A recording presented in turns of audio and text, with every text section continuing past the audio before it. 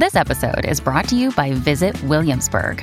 In Williamsburg, Virginia, there's never too much of a good thing. Whether you're a foodie, a golfer, a history buff, a shopaholic, an outdoor enthusiast, or a thrill seeker, you'll find what you came for here and more. So ask yourself, what is it you want? Discover Williamsburg and plan your trip at visitwilliamsburg.com. This episode is brought to you by Essentia. A better you starts with better hydration. Essentia is on a mission to inspire people to do what matters most. Their proprietary ionization process transforms water from any source into ionized alkaline water, providing water that's 99.9% pure with a pH of 9.5 or higher. Essentia Overachieving H2O, the #1 ionized alkaline water. Shop now. Mom deserves the best, and there's no better place to shop for Mother's Day than Whole Foods Market. They're your destination for unbeatable savings, from premium gifts to show-stopping flowers and irresistible desserts. Start by saving 33% with Prime on all body care and candles. Then get a 15-stem bunch of tulips for just $9.99 each with Prime. Round out Mom's menu with festive rosé, irresistible berry chantilly cake, and more special treats. Come celebrate Mother's Day at Whole Foods Market. The Jeep Grand Cherokee 4xe plug-in hybrid is built for the best of both worlds. For the city buzz, for the call of the wild, for finding solitude, for sharing memories, for day trips, and for far-roaming adventures. Because with gas and electric capability, the Jeep Grand Cherokee 4xe inspires you to explore more, to explore it all. Tap the banner to learn more. Jeep is a registered trademark of FCA US LLC. Hello and welcome to Instant Genius, a bite-sized masterclass in podcast form. I'm Thomas Ling, digital editor at BBC Science Focus magazine. Could there ever be a pill that actually prevents aging? Very, very possibly yes, and if we're lucky, it might be available within the next decade. That's according to our guest today, Andrew Still, the author of Ageless: The New Science of Getting Older Without Getting Old.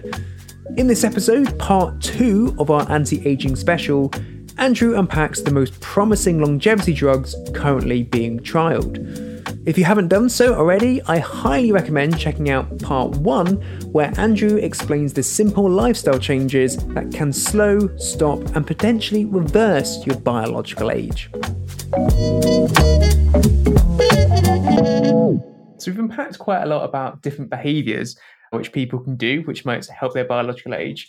Let's get into the drugs now. So what drugs are you particularly excited about? Hopefully that they're drugs connected with, slowing down your age, but tell me everything that you want. I actually often cast this as a piece of unconventional sounding health advice, right? So I think if you're already trying to tick all the boxes that you can, being as healthy as you possibly can be, the single best thing that you can do for your life expectancy isn't to, peruse the list of supplements and try and, find the one or two special magic ones that might improve our lifespan today. It's to spread the word about aging biology. And that might sound like quite a counterintuitive bit of health advice, so let me unpack that a bit. But ultimately, this is the reason that I decided to move, from a career that was purely based in science to writing a book about this stuff, because I think raising the profile of aging biology is probably the most important thing we can do. And the reason for that is that I'll talk a bit about some specific examples in a second, but these drugs are not decades away. We've got drugs that we already think can slow down, maybe even reverse the aging process. I've already mentioned rapamycin seems to make mice live 10% longer, and actually lots of other organisms too. And we found that effect is robust. We've repeated it in loads and loads of different experiments. All we're missing is the human trial to tell us one way or the other whether that is actually going to work. And what this means is that if you can live long and healthy enough to benefit from those first drugs, which could be available in the next 5 or 10 years, then that might mean you live a little bit longer and healthier still. And then we can start talking about the more advanced stuff, the gene therapy, the stem cell therapy, things that can sound a bit sci-fi. But they're only 20 or 30 years into the future. We've already got some gene therapy and stem cell therapies that are being used in the clinic right now. They're just not sort of considered safe enough to use in the general population as an anti-aging thing. They're being used for specific, very dangerous diseases. But as we learn more about those are going to come online as well. And that means that I think for most people alive today, these anti-aging drugs are going to come in time. The real challenge is getting the trials funded to demonstrate whether they work one way or the other. So it's all very well doing an experiment in mice, but what we need is to increase the funding for the science to make sure that the research can be done, to make sure that we can be checking out loads of new avenues to develop the next generation of treatments and so on. And let me give you an example of one drug that I think is a potentially interesting anti-aging agent, but we just don't know. And the frustration, again, is the sort of lack of money for the research. There's a drug called metformin, which actually quite a few people listening to this might be taking. It's one of the most widely prescribed drugs in the world. It's a diabetes drug traditionally. We've been prescribing it in the UK since the 1950s. We've obviously therefore got decades and decades of experience. We know it's a drug that doesn't have serious side effects. But there was a fascinating study that was done using medical records, I think in Scotland. And what they found was they were trying to do a head-to-head trial between metformin and another class of diabetes drugs called sulfonylureas. And the sort of ultimate aim of the study was to find out whether metformin or sulfonylureas were better. Just to be really, really comprehensive, they also included a control group of people who weren't taking either drug. And the reason those people weren't taking either drug is because they didn't have diabetes. So that's why they weren't taking a diabetes drug, right? So what they found was, firstly, metformin is better than sulfonylureas. So that was sort of the sort of main takeaway from the trial from a diabetology point of view. But they also found that the people who were taking metformin lived slightly longer than the control group. Now, that's really interesting because, as I said, the reason the control group were in the control group is because they didn't have diabetes. And we know that diabetes is associated with a whole load of other age-related health conditions. So, for example, people who have diabetes tend to be more overweight. They tend to get less exercise. And actually, we know that diabetes is, at least to some extent, reversible if you can reduce your body weight and get a bit more active. So there's clearly, they tend to be an unhealthier population in that respect. We also know that diabetes can increase your risk of all kinds of age-related problems, and heart disease and sort of cardiovascular issues are one of the main ones. But there are all kinds of different things that can come along with diabetes. So you'd expect those people to die sooner. But it seemed as though the metformin was maybe having some kind of anti-aging effect and meaning they lived a little bit longer than, quote-unquote healthy people who weren't taking the drug. Now, there's a problem with this study, and that's that this study was done using medical records. So they were looking back at people throughout the course of their medical history, rather than looking forwards, giving them a drug and intervening and seeing what changed. And that means that just like with the sort of toothbrushing example I gave just now, there could be some third variable that means correlation isn't causation. And that's what explains the fact that metformin seems to prolong life. And to give an example for that, if you've got diabetes, you're probably going to visit your doctor fairly regularly and have you'll have your blood sugar measured and have various other things done while you're there. They might test your blood pressure. They might, see if you're developing any new symptoms that you haven't reported yet. Whereas if you're someone in the general population who hasn't got diabetes, you might be a bit less willing to go and see a doctor. There's nothing really overtly wrong with you. And something like blood pressure, it's a condition that doesn't have any symptoms if you have high blood pressure until you get a heart attack or until something really severe starts happening. And so that means that someone who's got diabetes might just be getting better general medical care, better preventative medicine. That means that could be the reason they live longer. So what we want to do is a trial called TAME, which stands for Targeting Aging with Metformin.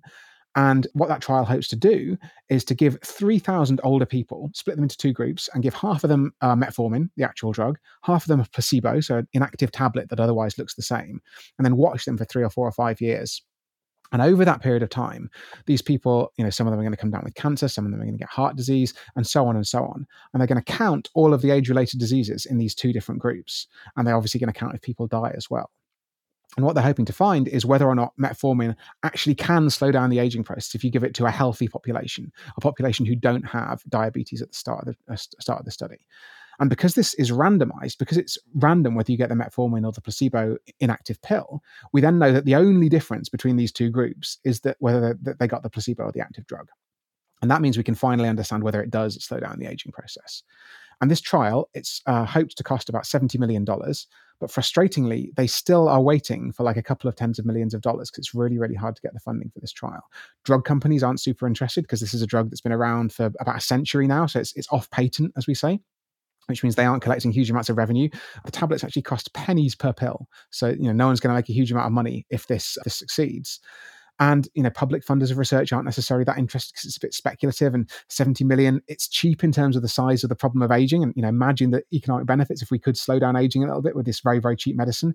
But it's very big for a sort of public funding of science grant. Most scientific grants are, tens or hundreds of thousands, not tens of millions.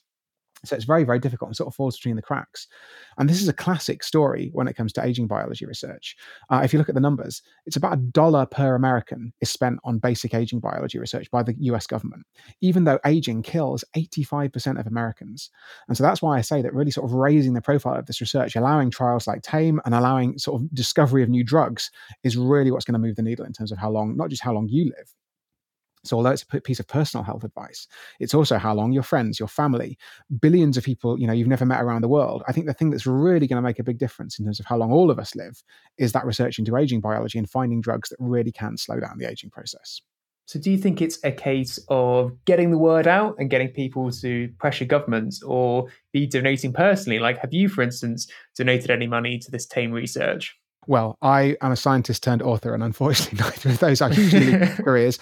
I often say if I was a billionaire, which unfortunately I'm not, I would give away like 995 million of my dollars, euros, pounds, whatever sort of billionaire I am, to aging research, because I think this is the single most important and most neglected challenge. Climate change is definitely up there in terms of importance, by the way, but I just think it's much less neglected than aging research, because there are already a lot of people, not enough, but still more than are working on aging research, looking into that. So I think there's definitely some scope for personal donation. I think you can donate to AFAR, which is the American Federation of Aging Research, which is the people who are sort of orchestrating TAME. But I think one of the really key things is spreading the word, because frankly, I think billionaires. So I often get asked when doing interviews, why are all these billionaires so obsessed with living forever? Actually, they really aren't. There are like a handful of billionaires who are donating any substantial fraction of their net worth, or even investing a substantial fraction of their net worth into aging biology. You can count them on the fingers of two hands. Even though there are, I think, 2,500 billionaires in the world or something like that. There's only a really small number who are actually doing something about this stuff. And that's because billionaires are just essentially like you and me, apart from they happen to have $1 billion, pounds, or euros. And that means they're often not aware of this aging biology research. It's something that not a lot of members of the public know about, not a lot of politicians know about it. So it's definitely important to try and raise the profile with those people, because they're funding the science. The other challenge is that even scientists and doctors don't know much about this stuff. And that's why I ended up, moving from science into writing a book. Because I decided if I can inspire even 2 scientists to change career into aging biology, I've already doubled my impact, right? And what I found while I was working as a scientist, I spent 5 years working as a computational biologist at the Francis Crick Institute in London. And I was working with some absolutely top biologists who'd been to, they've got incredible degrees, incredible PhDs from great universities. I, by the way, stopped studying biology when I was 16. I did a GCSE in the UK. And I found that I was often the most knowledgeable person in the room about aging biology.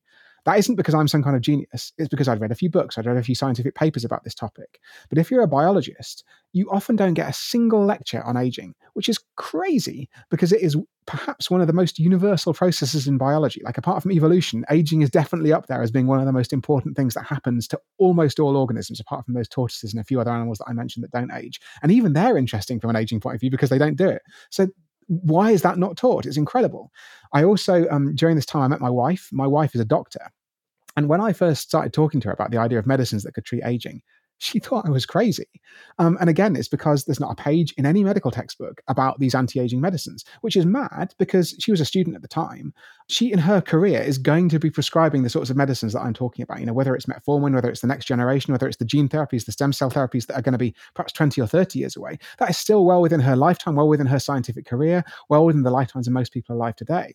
And yet, doctors aren't given any information on this. And that means that their initial reaction is often confused or hostile, or they think it's some sort of crazy crank snake oil stuff. Because obviously, the phrase anti-aging, if you think of anything about it, you might think about skin cream. You might think about the, decades or centuries of snake oil salesmen who've been trying to push different stuff on people. A fantastic example I often think of is in the 1920s, there was a guy who thought that sewing monkey testicles to people was a way to prolong their virility. And you're just like, this is not a field that has a great historical reputation. And for the longest time, actually, biologists thought that aging was just too complicated to study. They thought it was something where the whole sort of system of your body falls apart in a million different ways. How on earth could you possibly get a handle on that? We now thankfully know that there are single genes. There are obviously single drugs I've talked about as well that might be able to slow down the aging process. Another day is here and you're ready for it. What to wear? Check. Breakfast, lunch, and dinner? Check. Planning for what's next and how to save for it? That's where Bank of America can help. For your financial to-dos, Bank of America has experts ready to help get you closer to your goals. Get started at one of our local financial centers or 24/7 in our mobile banking app. Find a location near you at bankofamerica.com/talktous. What would you like the power to do? Mobile banking requires downloading the app and is only available for select devices. Message and data rates may apply. Bank of America NA, member FDIC. Hey, it's Ryan Reynolds, and I'm here with Keith, co-star of my upcoming film, If, only in theaters May 17th. Do you want to tell people the big news?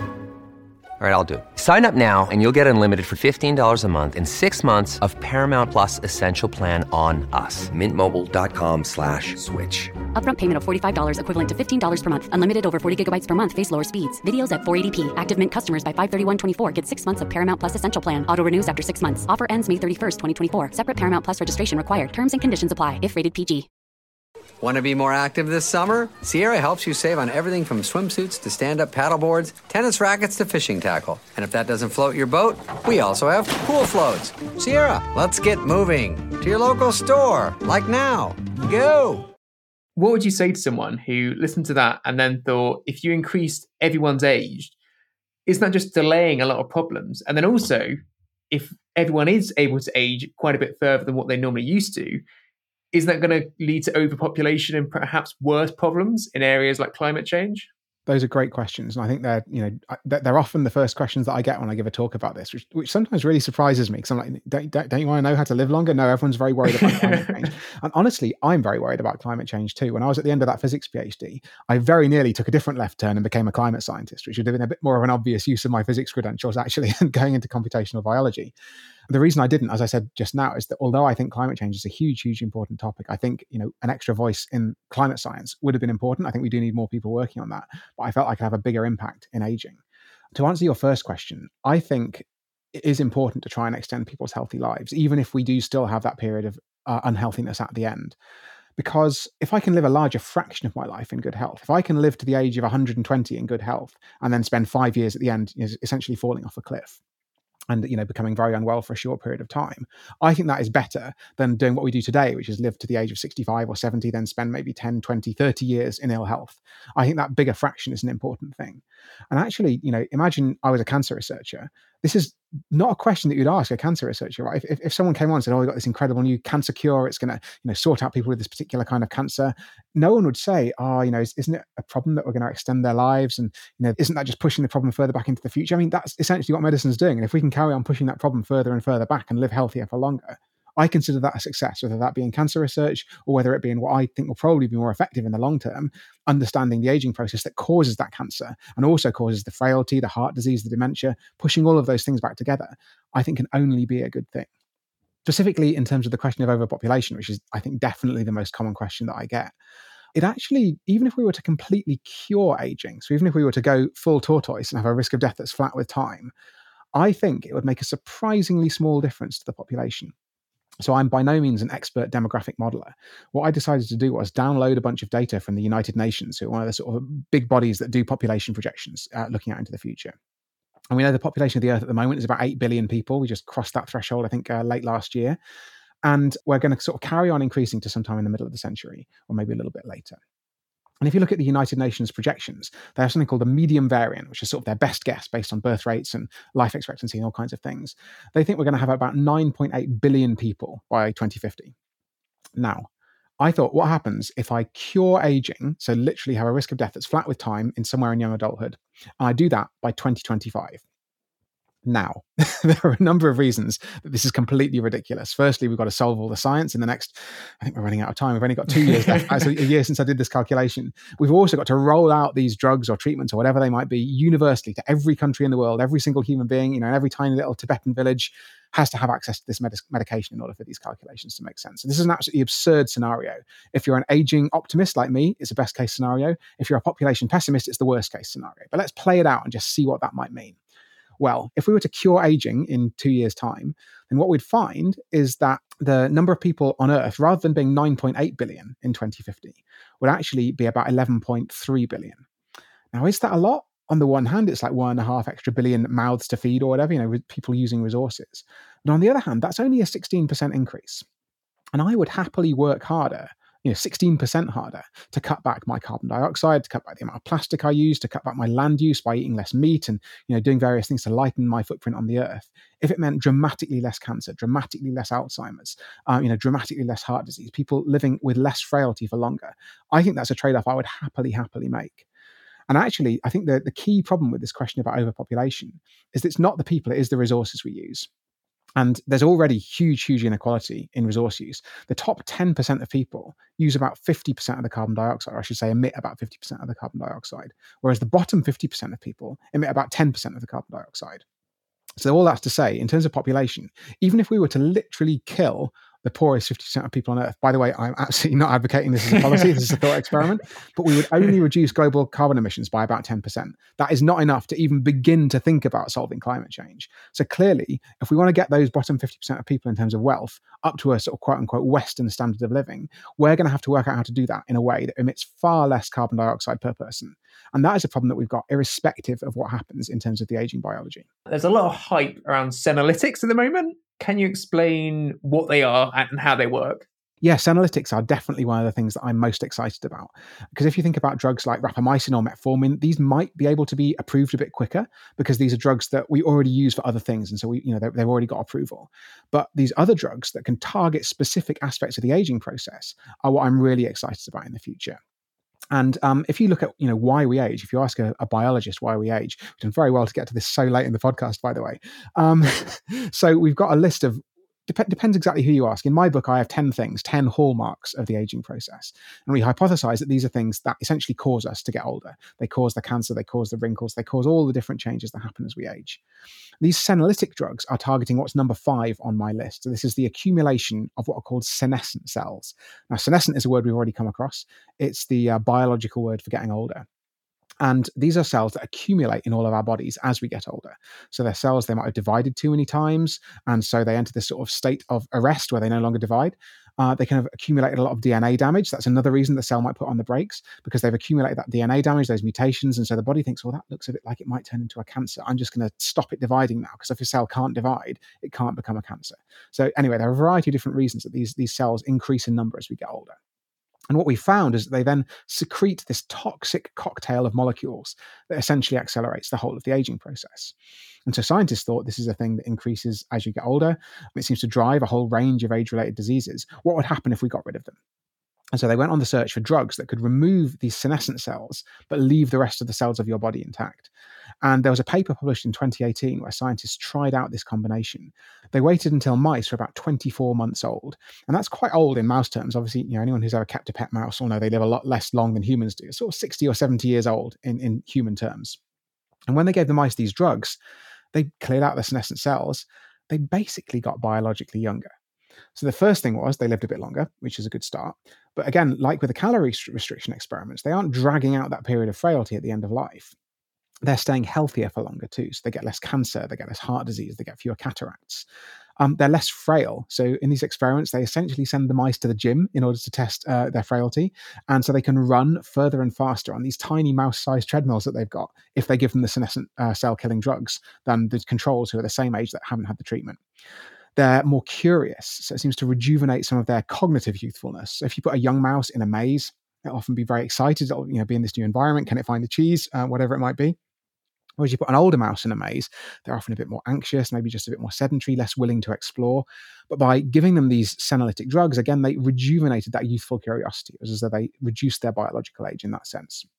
And frankly, these animals, they just look fantastic. I've mentioned a few times, I was a computational biologist. So that means I was doing computer code, analyzing DNA and medical record data and that sort of thing. I didn't set foot in the lab when I was working as a biologist. But you do not need to be an expert. Even to my wildly untrained eye, you can see the difference. The mouse that's had the drugs versus the mouse that hasn't had the drugs.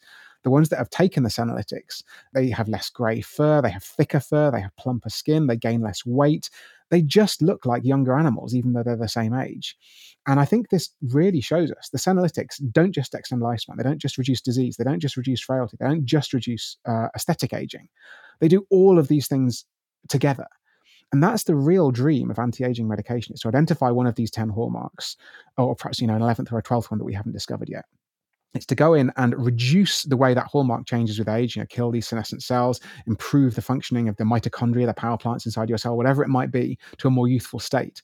And then hopefully impact not just on one disease of aging, not just on one part of aging, but on the whole of the process itself. And the most exciting thing about this is that these drugs are preventative medication. We don't wait until people are ill to give them.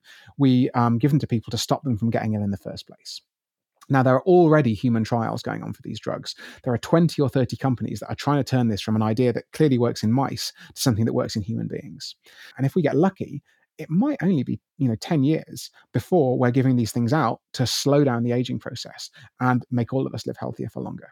Wow. I look forward to that. I do have to ask you, and I'm sure a lot of people want to know, your thoughts on Brian Johnson. Of course, not the AC/DC lead singer, but the ultra-rich US businessman who spends millions each year on anti-aging technology. So for those who don't know, he downs over 100 pills every day, collects his own stool samples, and reportedly sleeps with a tiny jetpack attached to his penis to monitor his nighttime erections. Do you think we should all be living like Brian Johnson? Well, I should declare before we start this answer, I've got a bit of a conflict of interest because Brian actually blocked me on Twitter. And the reason that Brian blocked me on Twitter is because I suggested he's reportedly worth about $400 million because of a sale of a company a few years ago. And that means that he's actually got enough money to fund that TAME trial that I was talking about earlier, this trial into using metformin for aging. And metformin is one of the drugs that he currently takes. So I said, Brian, you're doing this sort of what we call in science an N=1 experiment because there's one participant. This isn't particularly scientifically useful. Even if Brian Johnson lives to 120, maybe he just had the right genes and all this other stuff that he's doing is a bit of a sideshow. So it's very hard to draw any strong conclusions. What you need to do is a proper randomized trial. And so I suggested this to him and he said, you can't tell me how to spend my money, and hit the block button, unfortunately. But I do think that what he's doing has a variety of sort of negative consequences for the field of aging biology. The first is, I actually think he might be shortening his own lifespan. And there are two ways in which I think he's doing that. I think in terms of the exercise that he does, that's probably good. I think, most of us could afford to do a bit more exercise. In terms of the diet that he eats, apart from the needlessly specific prescriptiveness of it and the fact that he eats exactly the same thing every day, it's plant-based. It's, he's getting a lot of protein from things like nuts. Most of us could do with eating something that was a little bit more toward the Brian Johnson direction, even if we don't go, full blueprint. But then these 100 supplements he's taking a day, we know that biology is phenomenally complicated. We don't have evidence for all of those 100 supplements working. We might have a mouse study, or we might have a study that's been done on some cells in a dish. But we do know that the human body is this incredibly complicated, very tightly controlled system. And all drugs have side effects. And also all drugs have interactions. So one of the things you do learn in medical school is that if you're trying to give an older person a drug, for example, they're often already taking 3 or 4 or 5 drugs for some other conditions that they've got. You want to be very careful if you add a 6th drug to make sure it's not going to interact in some bad way with one of the drugs they're already taking. It seems almost certain that if you take 100 things, those interactions are going to be negative, just because biology is hard. We're a system that's been optimized over billions of years by evolution, by natural selection. The idea that you can just chuck 100 random things in there and improve matters, even if there were evidence that each of those things individually improved human lifespan, which there isn't, by the way, I think is just incredibly low. So that's the first way in which I'm worried he's shortening his own lifespan. But the second way that really worries me is that if you look at the posts he makes on social media, the videos, his interviews in the media, that sort of stuff, you see sort of 2 genres of comment below these things. One of them is there are hardcore biohackers who think Brian Johnson is amazing and what he's doing is hugely beneficial for science. I hope I've already explained because it's an N=1 experiment. I don't think it is particularly beneficial for science. But then I think the majority of the comments are, oh my God, I would, even if I had $2 million a year, I wouldn't spend it doing this. Or, if this is what living longer looks like, I'd rather live a shorter time and actually have some fun. I don't want to get up at 5 a.m. every day and eat exactly the same food and do this incredibly rigorous exercise program and take 100 pills and sleep alone because that improves my sleep quality. These are not compromises that most of us would be willing to make. So I think the second way in which he's reducing his life expectancy is that I've already said aging biology isn't something that has a huge, popular understanding of it. People haven't heard of it. People think it's something to do with cranks or quacks or whatever it might be. And if their first exposure to it is Brian Johnson, they think, oh God, this is clearly something, a plaything of billionaires, these incredible, ultra-wealthy people who want to stretch out their own time on Earth for no particular reason, living this ridiculous lifestyle that I wouldn't even want. Whereas my vision for anti-aging medicine is something that's very simple, that everybody can do, that we can integrate into all of our lives. It's not some highfalutin, $2 million a year set of tests and a set of supplements. It's something that's much, much more down to earth. It's something that costs pennies per pill, a drug like metformin or a drug like something else that we can manufacture incredibly cheaply. Because that, I think, is where the real benefit is going to be. So my concern is that then puts people off aging biology. They think it's just something for billionaires, or they think it's something that's incredibly inaccessible for reasons other than money, just because it's hugely undesirable. When actually, I don't think that's the case at all. And just to put myself in the position, imagine I were a billionaire, and imagine I'm just a billionaire. Not only that, I'm super selfish. All I want to do is live as long as possible. Sort of the classic evil genius billionaire, right? Would you want to be in that context, the N=1, the first person to take a particular anti-aging drug? I think you really wouldn't, because we've seen with Jeff Bezos and Elon Musk how often their space rockets have exploded during the testing phase. Actually, drugs are even harder to design than rockets, right? There are so many drugs that work in mice or work in a phase 1 clinical trial, but then don't work when you spread them out into the wider population. I want to be the 100,000th person to take a drug, or the millionth person to take a drug, after it's had incredibly extensive safety and efficacy testing to make sure that it really, really works. And if you're going to give that drug to 100,000 or 1 million people to test that it works, it can't be something that costs $10 million a year, because it's not going to be possible to run the clinical trial. It's going to be too expensive even for the richest billionaires. And so I think that what you really want, if you are even a completely selfish billionaire, I'm not necessarily saying they are, but even if you were that hypothetical evil genius, what you want is a thriving, a flourishing anti-aging industry that then creates this whole sort of range of different ideas. We don't know what's going to work, so we're going to have to try a whole range of approaches. We need big clinical trials to check that those things that we think work actually do work in people. And that is how the billionaires are going to live longer. But that means it's also going to trickle down to the rest of us.